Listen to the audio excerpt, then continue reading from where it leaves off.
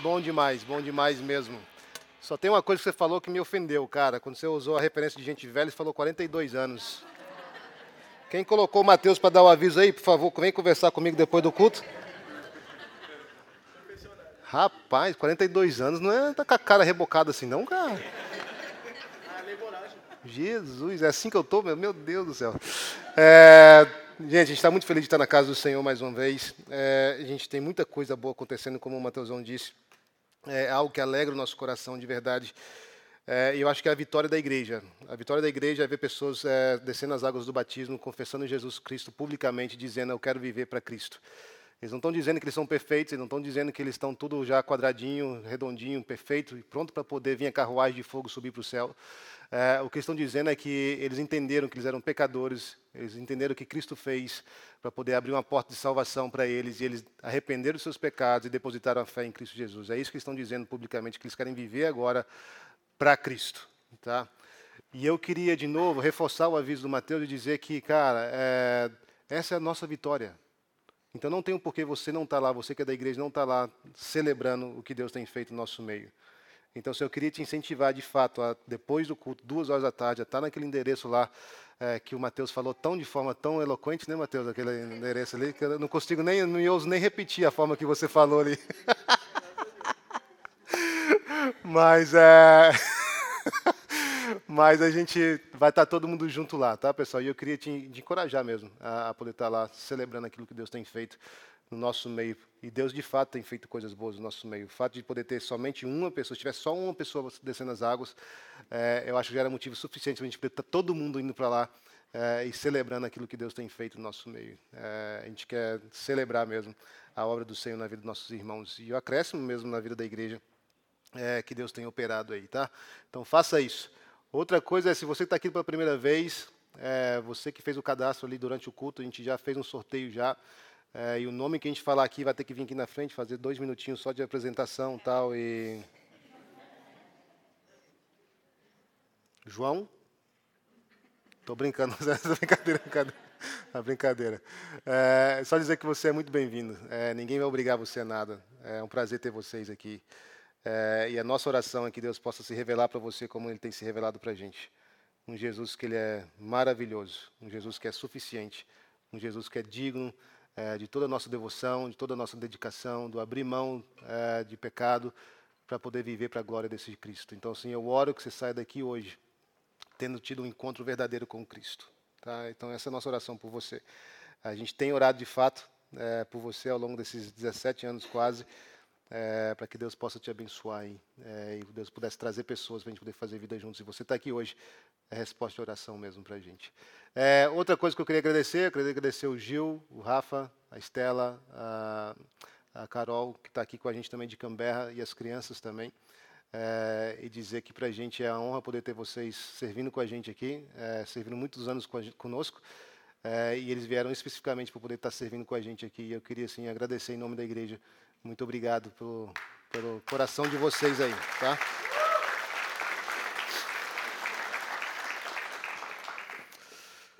Cantata. Cara, esse evento vai ser marcante. Então, sim, reserve seu lugar, 350 vagas.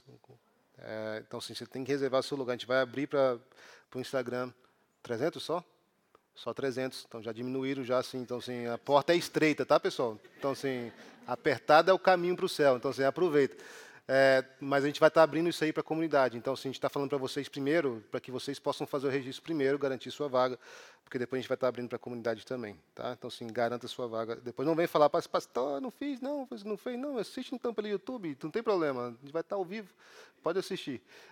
Mas tenta fazer o registro para a gente poder estar junto celebrando o Natal aí, então, em família, tá bom? No mais, abra sua Bíblia em 1 Coríntios capítulo 16, versículos 1 a 4, a gente vai estar encerrando a nossa primeira carta de Paulo aos Coríntios aí, pessoal, hoje, para a glória do Senhor, para falar a verdade. A gente vai estar encerrando hoje, a gente tem passado aí alguns meses já nessa carta aí, né? Eu nem lembro quantos meses, mas alguns meses, talvez 3, 4 meses, eu acho que por aí, né, pessoal, que a gente tem estudado essa carta de Paulo aos Coríntios, e tem sido muito bom, e a minha oração é que Deus possa falar com a gente de maneira poderosa de novo, mais uma vez através do texto. Vamos orar antes da gente poder falar, e antes da gente poder pregar. Pode ser? Senhor, nós queremos te agradecer pelo privilégio que nós temos de estarmos reunidos em sua presença. Nós cantamos aqui, Deus, as maravilhas do Senhor e as maravilhas da sua obra que resulta na nossa salvação, Deus, no nosso livramento da condenação, na nossa nova natureza. Isso é obra do Senhor, é pela graça, não é pelo nosso mérito. Nós queremos te louvar e te agradecer por isso, Senhor. Deus, e agora, Deus, uma vez que a gente é inserido nessa caminhada com o Senhor, uma vez que o Senhor nos vivifica, nos faz compreender, entender quem Cristo é, nos leva ao arrependimento e nos dá a vida nova, nós precisamos ser guiados pelo Senhor. Isso se dá pela sua palavra. Isso, Deus, acontece na nossa meditação, no nosso devocional em casa, Deus, mas também, Deus, através desses eventos como hoje, pregação no culto congregacional, onde o Senhor equipa a sua igreja para a obra do ministério e para o viver com Cristo. E nós oramos que o Senhor possa vir nos equipar hoje, no nome de Jesus, que o Senhor possa vir falar conosco de forma poderosa, que o Senhor possa vir quebrar, Deus, falso ensino, quebrar nosso coração de pedra, que o Senhor possa vir falar, Deus, aos nossos corações de maneira poderosa, de tal maneira, Senhor, que a gente saia daqui com a certeza de que nós não ouvimos simplesmente um homem falar, mas nós ouvimos as suas verdades, Deus, queimando no nosso coração. Portanto, Deus, junto com a sua palavra sendo ministrada e as suas verdades sendo, Deus, conhecidas, Deus, que o Senhor possa nos dar poder também para aplicar as suas palavras. Isso causa em nós um efeito, uma mudança, uma transformação, algo que nos amolda à imagem do Filho amado. Que nós possamos sair daqui, Deus, mais parecidos com Cristo por aquilo que o Senhor conquista e alcança mediante a sua palavra. Nós oramos isso no nome de Jesus. Amém e amém. 1 Coríntios capítulo 16, versículo 1 a 4. E você vai ver que é um texto sobre oferta. Pastor, você vai pregar sobre oferta? Eu vou, irmão, porque está na Bíblia. A gente vai estar pregando a Bíblia, então, assim, eu tenho que pregar isso. Não tem como eu pular essa parte. A gente está estudando a carta de Paulo aos Coríntios, e nessa carta ele vai tratar sobre esse assunto. E nós vamos tratar desse assunto também como igreja, porque Paulo trata sobre isso com a igreja. Acho que Deus quer que a gente trate sobre isso também com a igreja. Tá? Diz assim o texto. Quanto à coleta para o povo de Deus, façam como ordenei às igrejas da Galáxia.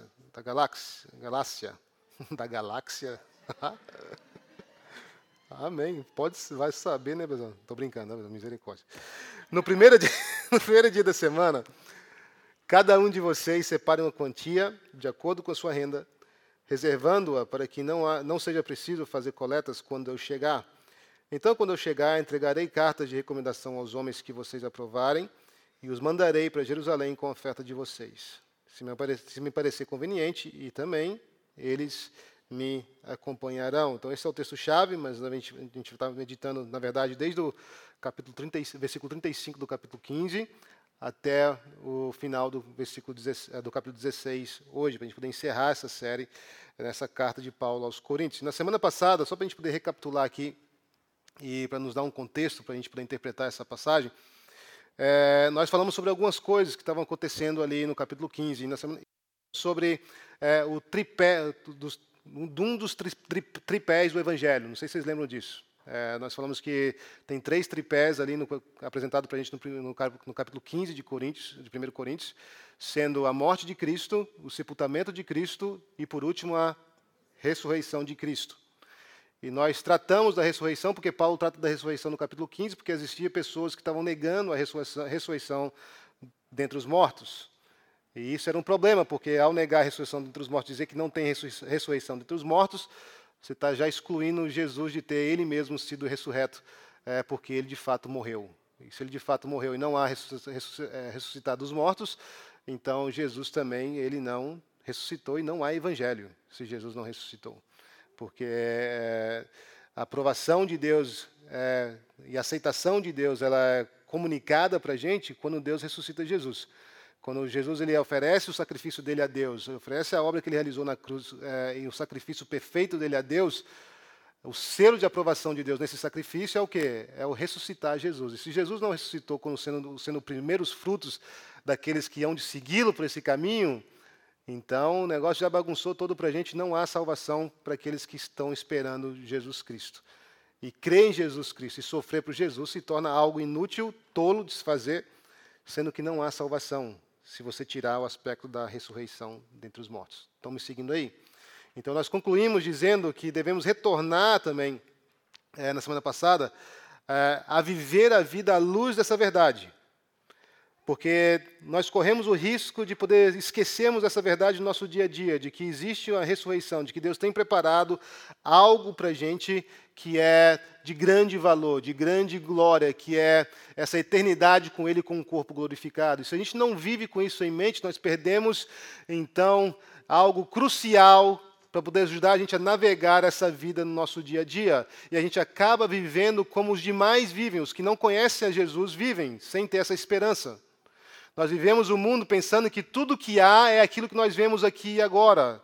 Então nós damos um valor elevado às coisas terrenas e nós desacreditamos e nós desconsideramos as coisas que são futuras. Então nós precisamos de recalibrar e cair de novo, e voltar ao senso, ao bom senso, e vivemos de novo à luz dessa verdade do Evangelho, que um dia nós vamos ter corpo ressuscitado, a gente vai receber um corpo glorificado. Nós vamos seguir Jesus pelo caminho não só da morte, como nós o seguimos agora, mas também pelo caminho da ressurreição. Nós vamos viver eternamente com Cristo, com um corpo que é capaz de viver eternamente com Cristo. E essa é a esperança do Evangelho. E nós precisamos de novo voltar a viver a nossa vida dessa maneira, porque se você não tem esperança na glória vindoura, você não consegue suportar os sofrimentos dessa vida. Você não consegue abrir mão do aqui e agora. Se tudo que você tem é aqui e agora, você vai agarrar com unhas e dentes. Mas o crente, ele tem mais do que aqui e agora. Ele tem a promessa de viver eternamente com Cristo, com o corpo glorificado. Nós falamos da importância da gente poder voltar para isso. Então, Deus preparou para os seus essa glória vindoura, que é incomparável aos sofrimentos momentâneos e aos prazeres que possamos ter aqui desse lado da eternidade. Então, a igreja de Cristo não pode buscar e desejar mais as coisas desse mundo do que a recompensa do Evangelho, que é uma vida próspera, que é saúde, que é a carreira dos sonhos. Não, que é a glória vindoura. Essa é a recompensa do Evangelho, essa é a promessa do Evangelho. Tá, pessoal? Então, a gente não pode cair no erro de poder cair, de esquecer isso, essa parte tão importante do Evangelho, que é a ressurreição dentre os mortos, porque essa é a nossa esperança.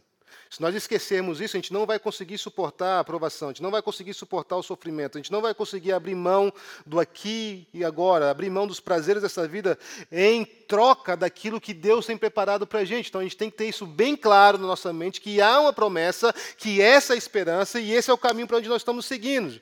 Seguir Jesus por meio da ressurreição dentre os mortos. E Paulo, depois no capítulo 15, a partir do versículo 35, ele vai usar uma analogia do corpo, dizendo que o corpo ele é como se fosse uma semente. E da mesma forma que quando se planta a semente, ela precisa morrer, porque Paulo está tentando responder a pergunta aqui de como vai ser essa ressurreição, como que isso vai se dar, será que se a gente morrer de um jeito, a gente vai ressurgir do mesmo jeito? Eu morri com 40 anos, eu vou ressurgir com 40 anos, eu morri com 70, 80, eu morri já morto, eu vou viver de novo, morto de novo? Como é que vai ser isso? Então, Paulo se coloca a responder, dizendo que é mais ou menos o nosso corpo é como se fosse uma semente. Da mesma forma que quando se planta a semente, ela precisa morrer, ela precisa passar pelo processo de germinação, e dela surge algo totalmente diferente da semente que foi plantada no chão. Mas ainda assim, conectada à semente. Assim também será na ressurreição. O corpo que nós vamos ter não é um corpo que é semelhante a esse, é um corpo que ele é diferente do que nós temos. Nós vamos ser plantados na terra no sentido de morrermos, esse corpo vai ser entregue à morte, sim, mas no dia do Senhor Jesus ele vai ser ressurreto de forma diferente, de forma gloriosa, de forma a ser revestido de imortabilidade, de não ser mais perecível, mas de ser incorruptível, de ser eterno também, de viver para todo sempre. Então, o corpo mortal será semeado em fraqueza, será semeado em desonra, será semeado perecível e natural. Mas ele ressuscitará no último dia, no dia do Senhor imperecível, em glória, em poder, um corpo espiritual. Agora, como que nós herdamos a vida eterna num corpo mortal? Não tem como. Então nós precisamos de ter o quê, gente? Um corpo glorificado mesmo. Da mesma forma que nós herdamos a semelhança do homem terreno, vindo de Adão, esse homem mortal, esse homem que é perecível, esse homem que é natural, esse homem que tem um corpo de desonra mesmo, em Jesus, o homem celestial, nós herdaremos a semelhança celestial, Paulo vai dizer. O que é mortal será revestido de imortalidade, o corpo espiritual que os que estão em Cristo receberão será glorificado com vida eterna. Então, enfim, se cumprirá a palavra que diz, no versículos 55 e 56 do capítulo 15, onde está, ó morte, a sua vitória? Onde está, ó morte, o seu aguilhão? Mas graças a Deus que nos dá a vitória por meio de nosso Senhor Jesus Cristo. Paulo conclui, depois disso, capítulo 15, dizendo, portanto, por essa razão, por causa disso, porque nós temos essa esperança gloriosa, porque nós temos recebido vitória por meio de Cristo Jesus, fiquem firmes na fé que vocês têm. Que nada abale a fé de vocês.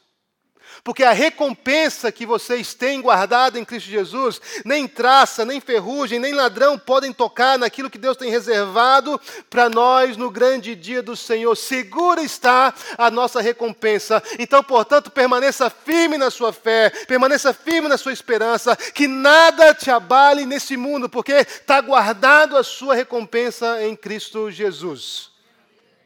Esse é o ponto de Paulo. Então, Paulo vai exortar os irmãos.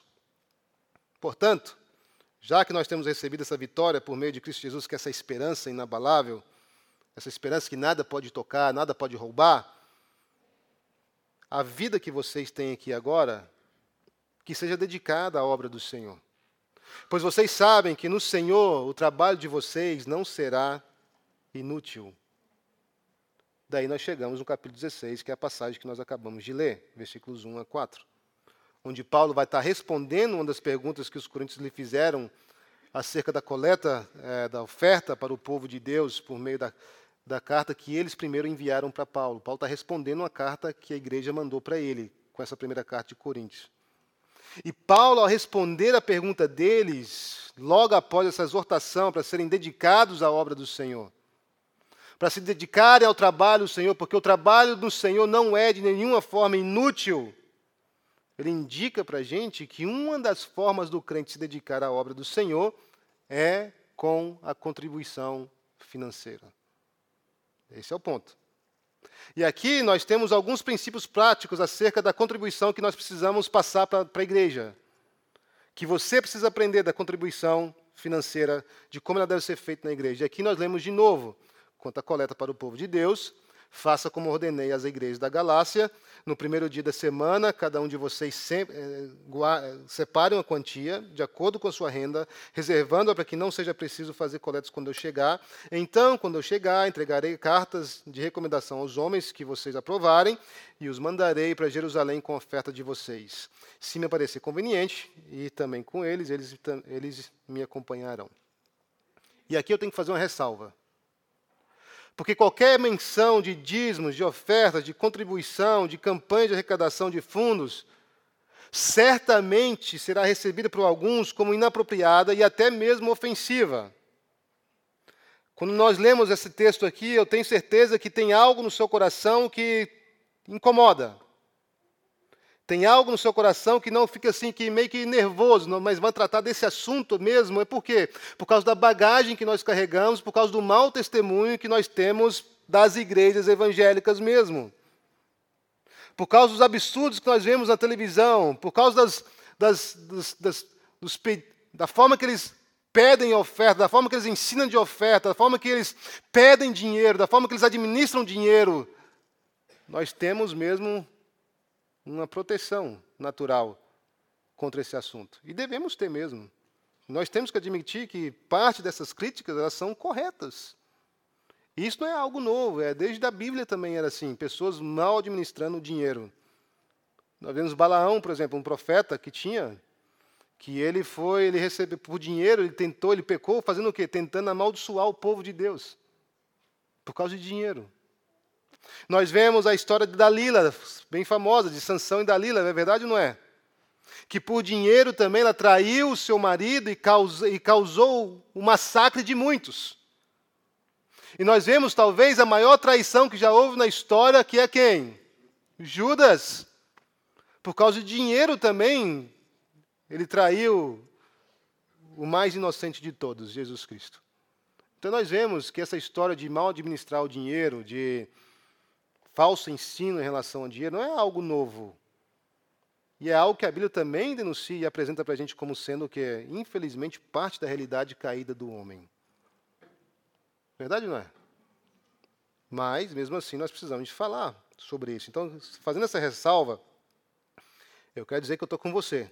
Também não concordo com a maneira que é feito nessas grandes igrejas que estão na mídia. Tá bom? Mas Paulo, aqui em 1 Coríntios, capítulo 16, versículo 1 a 4, ele estava dando oportunidade para os irmãos em Corinto participarem da campanha de ajuda da igreja da Judéia, que estava passando por um período de fome. Existia uma fome que havia se instalado lá em Jerusalém, na igreja da Judéia, e Paulo estava, por onde ele passava, arrecadando fundos para poder levar para esses irmãos, a fim de suprir a necessidade daqueles irmãos que se encontravam nesse estado de fome, de escassez, de falta. Então ele queria servir de resposta de oração para aqueles que estavam em falta.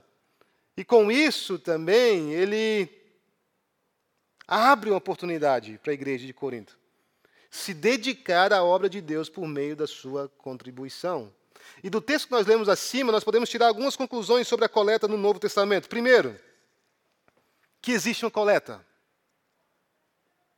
Tem gente que pensa assim, mas de onde surgiu essa ideia de fazer coleta, de oferta da igreja? A oferta é bíblico, está presente nas reuniões da igreja do Novo Testamento. Então, existe uma oferta. Paulo responde à pergunta dos Coríntios de tal forma que demonstra não só a sua aprovação do ato da coleta, mas a sua realidade também. Sobre a oferta, ele vai dizer, façam. Façam. Segunda coisa que nós vemos sobre a oferta é que existe um jeito certo de se ofertar. Porque ele vai dizer que é conforme ele ordenou às igrejas da Galácia. E como que ele ordenou? Essa oferta deve ser feita de maneira periódica. Porque nós vemos que é no primeiro dia da semana que deve ser separado. Então essa oferta deve ser feita o que, gente? É uma oferta que é periódica. Uma ideia de que periódica, que é feita de tempo em tempo, que ela é sistemática, que ela é recorrente no primeiro dia da semana. Não só isso, nós vemos também que essa oferta ela é de tal maneira que todos podem participar, porque Paulo vai dizer, cada um de vocês.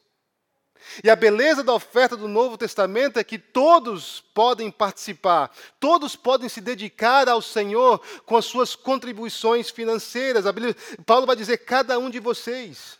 E outra coisa que ele vai dizer, que fica claro sobre a oferta do Novo Testamento, é que não tem um valor imposto sobre o ofertante. O ofertante não tem que dar $100, o ofertante não tem que dar $1.000, o ofertante não tem que dar 50, não tem que dar 5, não tem que dar 1, o ofertante não tem que dar uma porcentagem, não é 10%, não é 5%, não é 30%, não é 50%, não é 90%. Não existe um valor imposto sobre o crente do Novo Testamento. Paulo vai dizer aqui que é de acordo com o quê? Com a sua renda.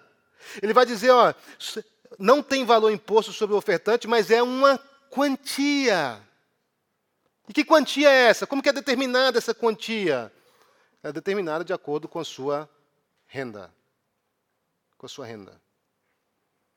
Se você está aqui na nossa igreja, você está passando dificuldade financeira, e você sente que você tem que ainda dar seus 10%, você entendeu errado a oferta no Novo Testamento. A sua maior responsabilidade é da sua casa, é ter certeza que tem mantimento para a sua família, para a sua casa, e não se endividar no processo de ofertar ao Senhor. Você tem que entender isso. Então é uma quantia, sim, é uma quantia. Oferta ela é presente, ela é existente, ela existe, ela é periódica, cada um deve participar dessa oferta, todos devem participar dessa oferta. Ela é um valor. Mas como que é determinado esse valor? Esse valor é determinado pela sua renda, de acordo com a sua renda. Então, note então comigo que Deus não quer que você se endivide. Tá, pessoal? Isso aqui é importante. Deus não espera, como nós vemos na TV por aí, que você dê tantos por cento da sua dívida para que Deus possa quitar a sua dívida. Isso não vem de Deus. Isso vem de um manipulador, cara de pau, que quer extorquir a maior quantia de dinheiro possível dos seus fiéis. Deus não ensina que você deve dar uma porcentagem da sua oferta, da sua dívida, para poder Deus ir lá e quitar a sua dívida. Sabe o que vai acontecer? Você vai acabar mais endividado. E pior, frustrado com Deus, porque Deus não cumpriu a palavra dele. E Deus está assim, mas espera aí, eu nunca falei isso para você. Eu nunca te disse isso. Então note comigo que existe abuso sim, mas existe também ensinamento claro sobre o que é oferta. A oferta, Deus não quer que você se endivide. Deus não espera que, como nós vemos na TV por aí, que você dê tantos por cento da sua dívida como oferta para que Deus quite a sua dívida. Você vai ficar mais endividado do que estava fazendo algo que Deus não espera de você. Ofertar é de acordo com a sua renda, é de acordo com aquilo que você propõe no seu coração. É verdade que ainda assim Ele deseja que seja separado como parte, algo seja separado como parte da sua renda, para que você oferte. Deus espera de nós que nós ofertamos. Mas é de acordo com a nossa renda, de acordo com aquilo que a gente propõe no nosso coração. Tá? Isso aí é importante também.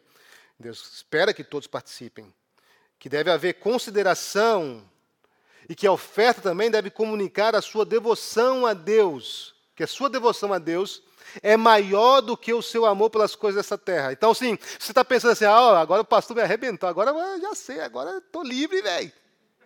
Você está entendendo errado. Você está entendendo errado.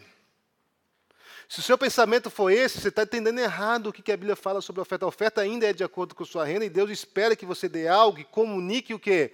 Que sua lealdade, o seu tesouro, o seu amor não são as coisas desse mundo, mas é Ele. Então a sua oferta tem que ter uma voz.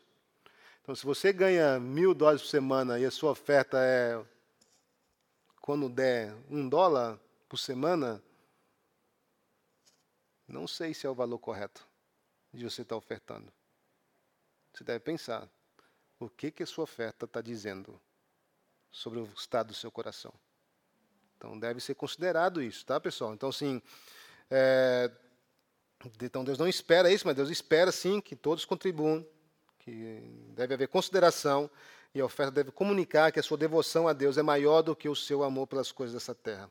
Mas sempre de maneira responsável, com alegria, com generosidade, voluntariedade e amor.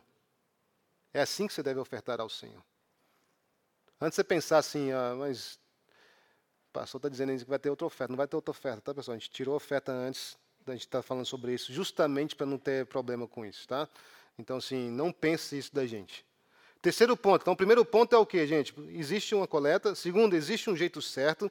Terceiro, a oferta deve ser realizada com compromisso, com planejamento e com ordem. O que eu quero dizer com isso? Se espera que cristãos façam contas e planejem a oferta antes de cada culto. Que você não chegue aqui na igreja, aí na hora da oferta você lembra, eu tenho que dar oferta, o que eu vou dar? Não, que haja uma consideração, que haja um planejar, que haja um sentar, olhar para as suas contas, olhar para a sua renda e dizer, quanto que nós podemos ofertar essa semana? Pensa isso com a sua família. Discuta isso com a sua esposa. Ensina seus filhos esse princípio. Então, deve haver essa conversa, então, antes de cada culto, para que essa oferta seja de forma periódica e planejada. Então, não chegue ao culto, porque isso é muito subjetivo. Se o culto for bom, você vai ofertar tranquilo. Verdade ou não é? Mas se o culto estiver meio esquisito, se tiver um clima meio chato, você não conseguiu cantar ao Senhor porque você está triste, vai haver alguma coisa que vai te impedir nessa parte da oração ao Senhor. Então, sim, nem para você se empolgar demais, nem para você não se empolgar em nada, de menos, separe a sua oferta antes de vir para a igreja. Determine o que você vai ofertar ao Senhor. Como que é? Eu estou indo para cultuar ao Senhor e eu quero cultuar, nós vamos cultuar o Senhor com nossas ofertas. O que é que nós vamos entregar como culto ao Senhor hoje, na hora do culto? Então não chegue ao culto sem ter decidido isso. Você que é cristão, para decidir o que você oferta. Se você fazer isso, isso é muito subjetivo e se você não se envolver no culto, você não vai conseguir ofertar. Se você se envolver demais, você vai ofertar demais. Então já venha com a quantia decidida de acordo e acordado na sua família, na sua casa, tendo sido planejada para ser um ato de adoração voluntária, menos espontâneo, mas planejado, voluntário. Espontâneo deve ser a exceção da regra e não a regra. Você deve dar ofertas também espontâneas? Você deve, mas como exceção da regra. A regra é o quê? A oferta ela é periódica, você já sabe que você vai ter que separar essa oferta no primeiro dia da semana, então sente na sua casa, planeje, ore e considere, de acordo com aquilo que Deus tem nos dado, o que nós podemos ofertar como família, em adoração ao Senhor. Tá? Quarto princípio aí, o padrão da oferta do Novo Testamento é o qual? Qual que é o padrão? Como que eu decido? Como que eu oferto? O modelo é Jesus Cristo, não é o dízimo. É Jesus. E aqui eu pego emprestado de 2 Coríntios capítulo 8, versículo 9. Diz assim, pois vocês conhecem a graça do nosso Senhor Jesus Cristo, que sendo rico, se fez pobre por amor a vocês, para que por meio da pobreza dele, vocês se tornassem ricos. Esse é o padrão. Esse é o parâmetro para a gente poder ofertar ao Senhor. O padrão a ser, e o modelo a ser seguido não é a antiga aliança, não é o dízimo, mas é a autodoação de Cristo. Esse é o modelo que deve regir e deve preparar a gente para a gente poder ofertar. É isso que a gente deve estar em mente. Beleza, Cristo se doou para mim, agora o que Deus espera que eu retribua? Não para poder garantir nada, mas em adoração a Ele. O que Deus espera? Quinto ponto. Oferta deve ser administrada por pessoas que a igreja aprova para exercerem tal função. Então, nós vemos que Paulo vai dizer aos homens que vocês aprovarem. Então, Paulo ele visa não criar uma oportunidade de mau testemunho, mas visa assegurar aos irmãos com transparência acerca da coleta. Em outras palavras, a liderança da igreja precisa prestar contas aos seus membros acerca de como a arrecadação está sendo administrada. E nós queremos fazer isso todo final de ano financeiro da igreja, entregar o relatório para os membros da igreja. Para quê? Para evitar mau testemunho, proteger a gente e proteger os membros da igreja. A gente precisa fazer isso. Isso aí são alguns princípios de oferta, tá, pessoal? Agora, pastor, mas e dízimo? Não vejo vocês falarem sobre dízimo. O que é o pensamento de vocês como igreja sobre dízimo? Dízimo ou ofertas, pastor? E aqui deixa eu só falar um pouco sobre isso, porque o fato é que nós crescemos sendo incentivados a sermos dizimistas, verdade ou não é? Na igreja que eu frequentava, tinha um quadro de dizimistas com um envelopinho com o valor dos dizimistas. Toda a escola dominical, os dizimistas eram chamados na frente da igreja para poder se orar para os dizimistas. Cara, isso aí é uma ferramenta de manipulação. A gente tem que acordar para isso. Isso aí é para quê? Para que a pessoa que está lá na frente, para que os outros possam ver que ele está dizimando, que ele está sendo fiel. Então a gente vem dessa cultura onde nós crescemos sendo incentivados a sermos dizimistas, para que Deus repreenda o devorador. Lembra Malaquias 3:10? Mas será que isso é expectativa sobre a igreja de Cristo? Ou será que isso faz parte da antiga aliança? Para o povo de Israel, que viviam numa teocracia, onde o dízimo era o imposto que o povo pagava para o andamento da nação. No Antigo Testamento, os sacerdotes, nós vemos que existe pelo menos 3 tipos de dízimo no Antigo Testamento. Se você quiser seguir o dízimo, pessoal, vou te dar uma notícia boa para você, não é só os 10. Quer viver a regra do dízimo? Então deixa eu te explicar para você como é que funcionava. Tinha 3 dízimos, pelo menos, no Antigo Testamento. O primeiro dízimo era os sacerdotes levitas, era para mantimento dos sacerdotes, do povo que cuidava do culto ao Senhor, dos trabalhadores do culto, da parte religiosa. Os sacerdotes levitas eram mantidos com o dízimo do povo e o templo era a casa do tesouro, era ali o ministério da fazenda do povo de Israel. E todo o tesouro era levado para ali para que depois pudesse ser distribuído da forma que existia necessidade. Então, era um tipo de imposto, 10% sobre todas as coisas. Um segundo dízimo deveria ser pago nos dias das festas em Israel. Nós lemos sobre isso em Deuteronômio, capítulo 12, versículos 10 a 11, 17 e 18. Que quando havia as festas, o povo também era levado a entregar o seu dízimo de determinadas coisas que Deus esperava. E ainda, a cada 3 anos, um terceiro dízimo era pago a cada 3 anos para o mantimento das viúvas, os órfãos, os estrangeiros, para poder manter o Centerlink de Israel.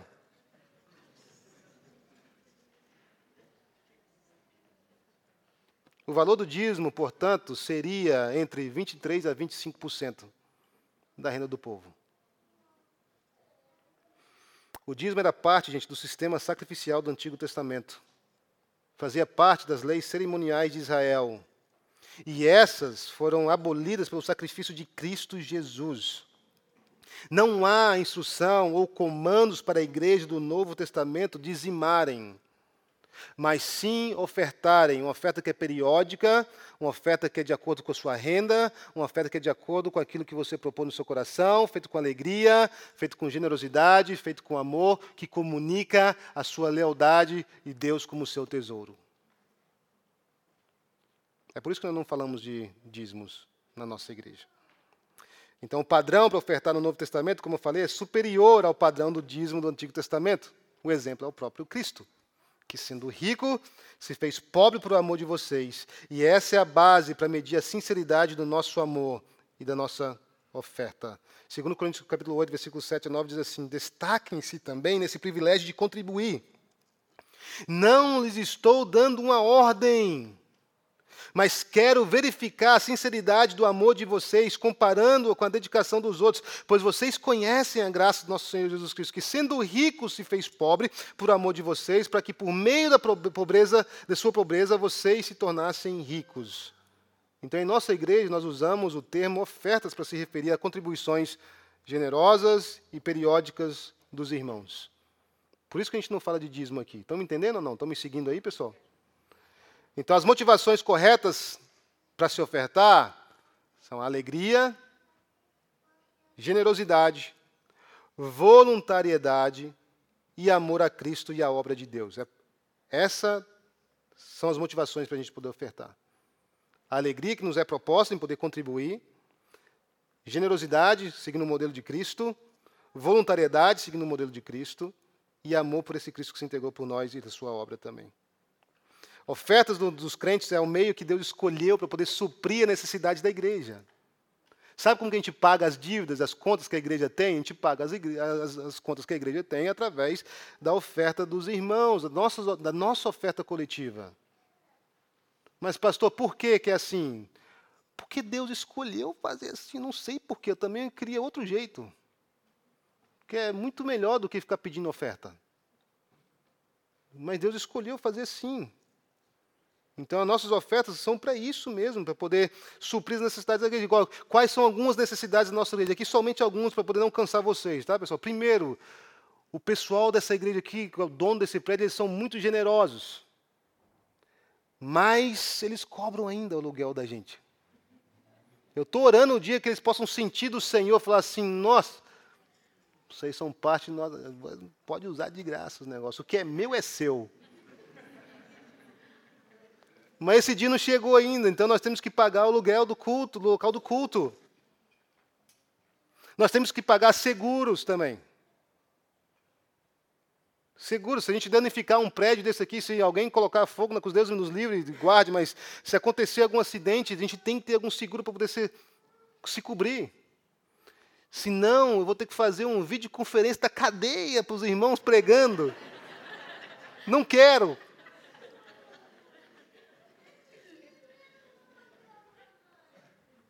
Nós temos contas físicas. A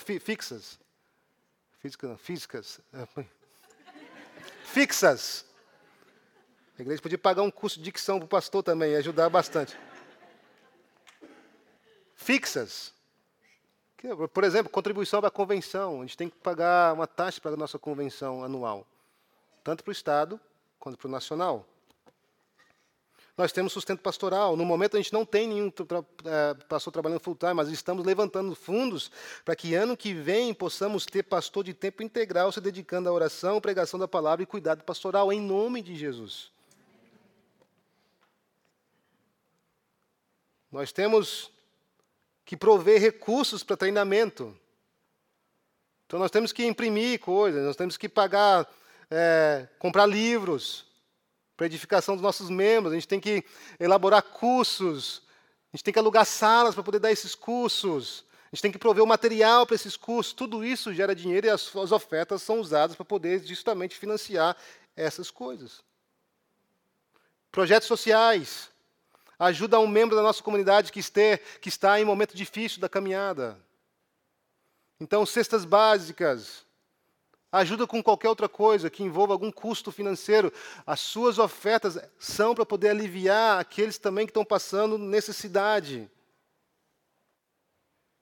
Então, as nossas ofertas são para isso, são para essas coisas. Despesa com os ministérios. Então, a gente tem que comprar, a gente tem que manter equipamentos para cada ministério. Cada ministério tem o seu custo. E as nossas ofertas coletivas, elas são para poder financiar justamente isso. Eventos para a comunidade. Então, de vez em quando, nós fazemos eventos que a gente não se paga. E a gente vê isso como o quê? Como um investimento, como uma ferramenta de evangelismo mesmo. Onde a gente está usando o recurso da igreja para poder promover eventos para a comunidade, para que a comunidade venha conhecer a igreja, venha conhecer, por fim, Cristo. Então, e ainda vai, por aí vai, pessoal. Gasto com contador, aí várias outras coisas que acontecem que acarretam na igreja. Mas entenda onde que a sua oferta e para que a gente recolhe a oferta, como que Deus financia e os gastos que a sua oferta tem coberto, tem pago. Talvez seja melhor aí, né, pessoal? Então, a nossa oferta periódica, feita com alegria, com generosidade, com voluntariedade e em amor, é usado para financiar as coisas citadas acima. Agora, como que a gente conclui? Porque Paulo não para aqui no capítulo 16. Ele vai concluir essa carta para a gente quer concluir esse ensino também. Então, Paulo, depois de falar sobre a oferta, ele vai também fazer alguns pedidos pessoais aos irmãos. E a primeira coisa que ele pede é que eles possam cuidar e receber Timóteo bem. Alguém que seria enviado por Paulo. Paulo havia sido desprezado, então, tendo sido desprezado, ele queria livrar Timóteo de passar pela mesma coisa, então ele recomenda Timóteo e fala, recebam ele com amor, ninguém despreze ele, pois ele é trabalhador do Senhor como eu sou também. E depois ele encerra seus pedidos dizendo, estejam vigilantes, permaneçam firmes na fé, sejam corajosos, sejam fortes. E aqui nós encerramos também da mesma forma que Paulo encerra nosso estudo das cartas de Paulo aos Coríntios. Estejam vigilantes, permaneçam firmes na fé, sejam corajosos, sejam fortes. Fiquem espertos com todo falso ensino que promove o afastamento de Deus e uns dos outros. Se agarrem ao evangelho verdadeiro, o evangelho que consiste na morte, no sepultamento e na ressurreição de Cristo. O evangelho, então, que é completo com esses três tripés de doutrina, de verdade sobre Cristo. Sejam corajosos diante de desafios e ameaças contra a sua fé, sabendo que os dias de sofrimento estão contados. Sabendo que os dias de dores estão contados. Sabendo que os dias de luta contra o pecado estão contados. Que dias de glória estão chegando no grande dia do Senhor. Se fortaleçam nessa esperança. E Paulo vai acabar dizendo, Maranata, vem, Senhor Jesus. Feche seus olhos, abaixe sua cabeça, a gente está encerrando.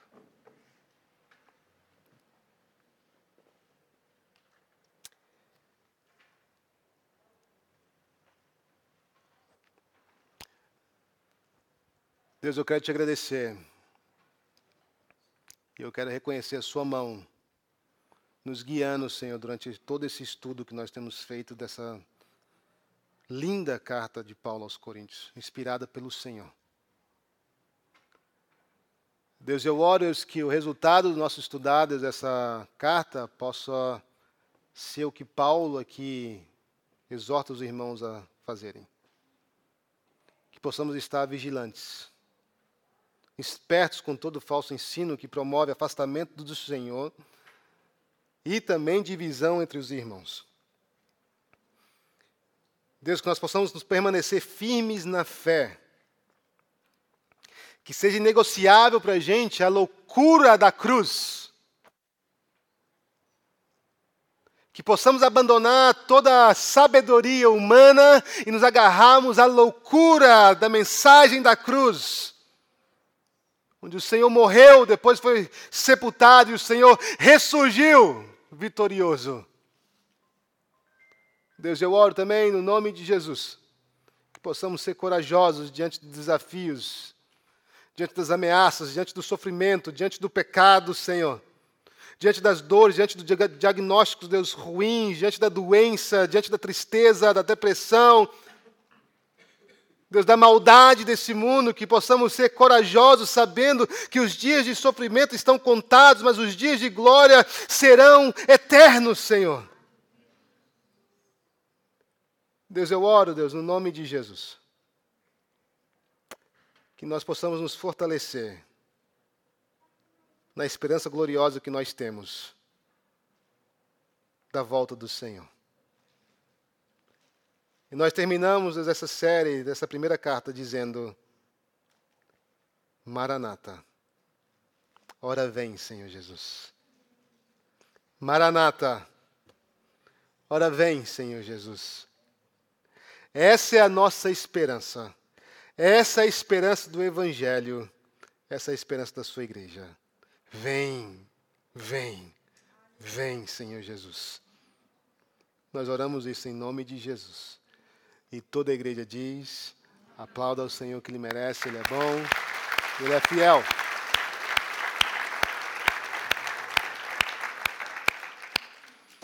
Amém? Então, tem muito mais coisas que a gente poderia falar aqui nesse capítulo, tá, pessoal? O fato de que eles deveriam separar no primeiro dia da semana, que era o dia do culto deles, a igreja não observava mais o sábado. O domingo era o dia de culto deles.